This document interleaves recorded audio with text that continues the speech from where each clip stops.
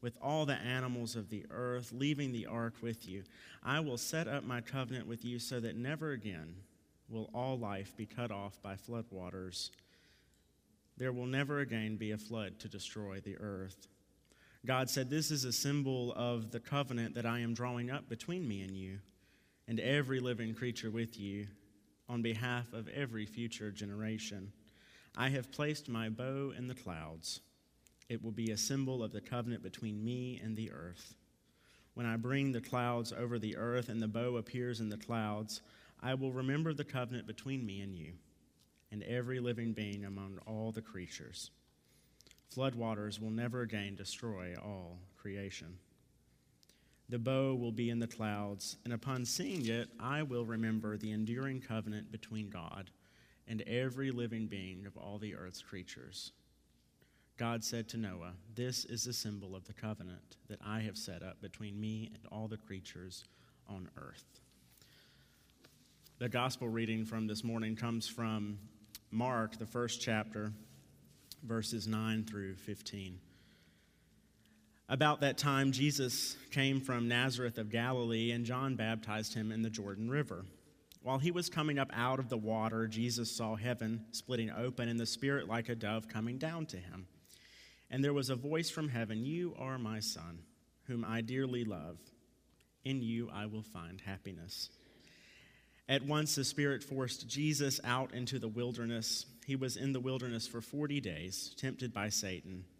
He was among the wild animals, and the angels took care of him. After John was arrested, Jesus came into Galilee announcing God's good news, saying, now is the time. Here comes God's kingdom. Change your hearts and lives and trust this good news. This is the word of God for us, the people of God. Amen. Humanity is very good at messing things up. This has been the story of the ages. Since the moments after God created us in God's image and proclaimed we were very good, we went and messed everything up. This is a story we find in the beginning of Genesis. Humanity has trespassed the boundaries set by God. First, it was the fruit, and everything seemed to spiral downhill from there. Second, Cain kills Abel, his own brother. And third, we read of adulterated relationships between celestial and earthly beings. Genesis 6, it's a weird story. It didn't take long for God's good creation to start spiraling into dangerous, deadly, and disordered voids. Violence polluted the earth. We read that the Lord saw that humanity had become thoroughly evil on the earth, and that every idea their minds thought up was always completely evil. So much so that the Lord regretted making human beings and all the earth, and he was heartbroken. Humanity is very good at messing things up. Humanity, that which was called to being by God out of the chaos and nothingness, seems inclined to return to that very same chaos. And so, grieved at the devious spiral humanity had taken, God decided to take action. But as for Noah, the Lord approved of him. In a world of evil and destruction, Noah and his descendants represent for us the moral exemplar. And most likely we know how the story goes, for we often paint murals on nurseries and sing cute songs about, frankly, a story not suited for children. God destroyed the destroyers, drowning the world in its violence and watery chaos. Humanity was no longer that very good creation which God created. Hear these strong words from Genesis 6. God wiped away every living thing that was on fertile land, from human beings to livestock to creeping, crawling things to the birds in the sky. They were wiped off the earth. Only Noah and those with him in the ark were left. The flood waters came, the waters rose higher and higher and higher, covering all of the earth. covering even the highest mountains. And eventually, God remembered Noah and the others who were still alive. And the waters receded, eventually drying up. And we witness a poignant regret from God. It seems that God learned. God says, I will not curse the fertile land anymore because of human beings, since the ideas of human minds are evil from their youth. I will never again destroy every living thing as I have done. Humanity is very good at messing things up, and God has come to realize this. And thus we enter into our story today. Genesis 9 marks a pivotal moment in our primordial history, those first 11 chapters of Genesis. This is when God decides to make covenant with us. The first covenant in our scriptures, and indeed the first covenant which we'll be examining throughout this season of Lent. I am now setting up my covenant with you, with your descendants, God says, and with every living being with you, the birds, the large animals, with all of the animals of the earth.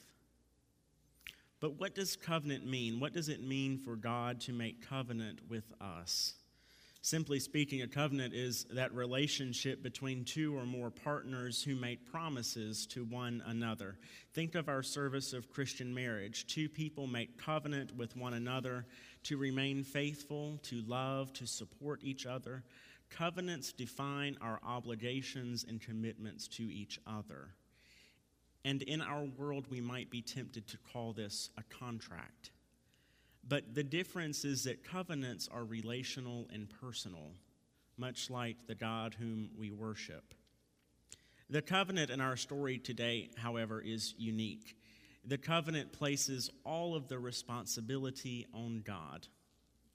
Nothing is required from creation. God limits God's power by promising never again to destroy humanity with flood waters.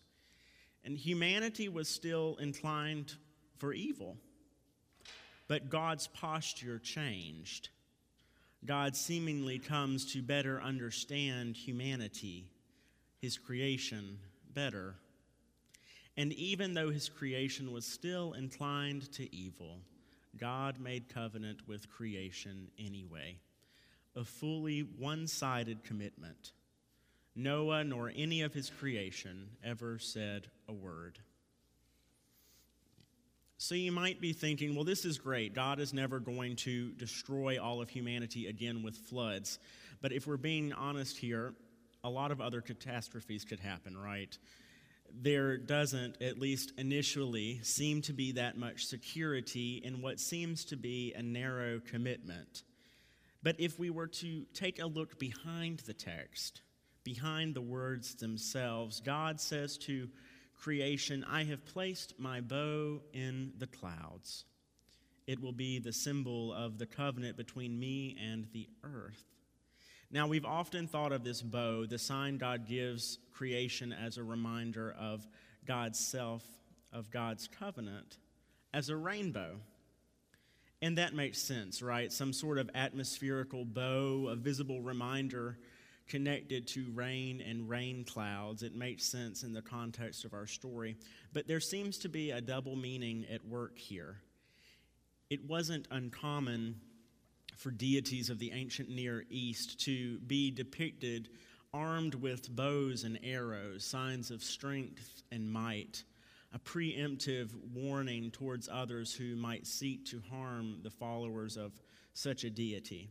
So perhaps the God whom we worship is truly hanging up God's bow, God's weapon of mass destruction, the bow, that beautiful rainbow we catch glimpses of in our skies. It's unstrung. Its aim is pointing away from creation, God's beautiful, flawed creation. God setting God's bow in the clouds, both for us to see and as a reminder to God's self, is a complete and total reorientation of the relationship between God and humanity. God has put up the bow. But one glance at the news, and it often seems that humanity has plucked the bow off the mantle which God left it and decided to use it for ourselves. There's no shortage of violence in our world. If you squint, we don't actually have to squint too hard, we can actually just see it. We haven't really gotten that much better. We haven't gotten much better than those primordial days when humanity deviously desired to spiral into chaos. Now, have you turned on the news this week or today or the last hour? Corruption and violence and greed and degradation. Humanity has become thoroughly evil on the earth. Mass shootings, genocide, war, abuse, starvation, deforestation, power grabs. Humanity is very good at messing things up. And God knows this and anticipates it, even again after violence was seemingly wiped off the face of the earth. Genesis 8, God says, "The intention of humanity's heart is evil from their youth. But never again will I strike down every living creature as I have done." Well, if God's not going to strike us down, it seems to imply that God is going to try everything else God can do to pursue us. Earlier, we discussed that this covenant is unique in that it's one-sided. God has made a covenant and has levied no obligations on humanity. And I think this is part of the genius of our text today. God has done God's part of the covenant. How we respond, however, is up to us. God is going to seek us and seek us despite, or perhaps because of God's knowledge of every atrocious sin we commit, both individually and collectively as a society, every grief we share, every shame and sham which veils our vision of God's beautiful reality, and the reality we could have as God's beautiful creation. Whatever dwells in our hearts that keeps us from being moved to this perfect harmony that existed when God first created us. God is not going to give up on us. God is continually seeking us, not giving up on working towards restoration to an ideal world, a world full of perfect love. God is invested in the fate of humanity. Unlike some other deity, unlike a Greek or a Roman god who may sit idle to the trials and tribulations of this world, our God is bound up with humanity, deeply invested in the fate of all creation. But what are we going to do? How will we respond to the covenant faithfulness which God has shown us? We don't have to do anything. God's covenant issued us no requirements, but even in the midst of us, we remember this isn't a contract, but a covenant that is relational and personal. There is a cosmic imbalance if we choose not to respond faithfully to God and to one another. This season of Lent, this penitential season in the life of the church, recognizes this imbalance and calls us to evaluate our relationships. Through Lent, we are offered space to more deeply concentrate on seeking restoration with God and with the whole of creation by embracing our sin and mortality. Remember those words of the Ash Wednesday liturgy: repent of your sin and believe in the gospel. Dust you are, and to dust you shall return. In our response to God's covenant with us, will we repent, accept our finitude, and stop groping blindly for control in an uncontrollable world? Or will we continue on as we always have, violently spiraling into that chaos which existed in the beginning of the world, whilst God looks, trying God's best to work from within the world to redeem us, remembering God's promise to not destroy us ever again, but all the while remaining heartbroken at what God has created.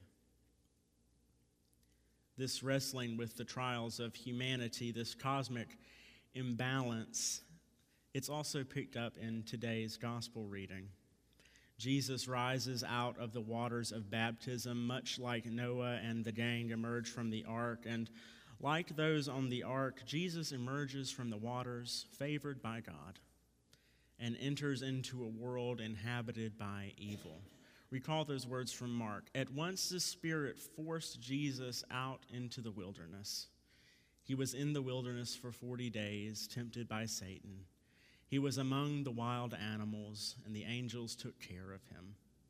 Jesus, being in the wilderness among these wild animals, presents us with a scene of dangerous ambiguity.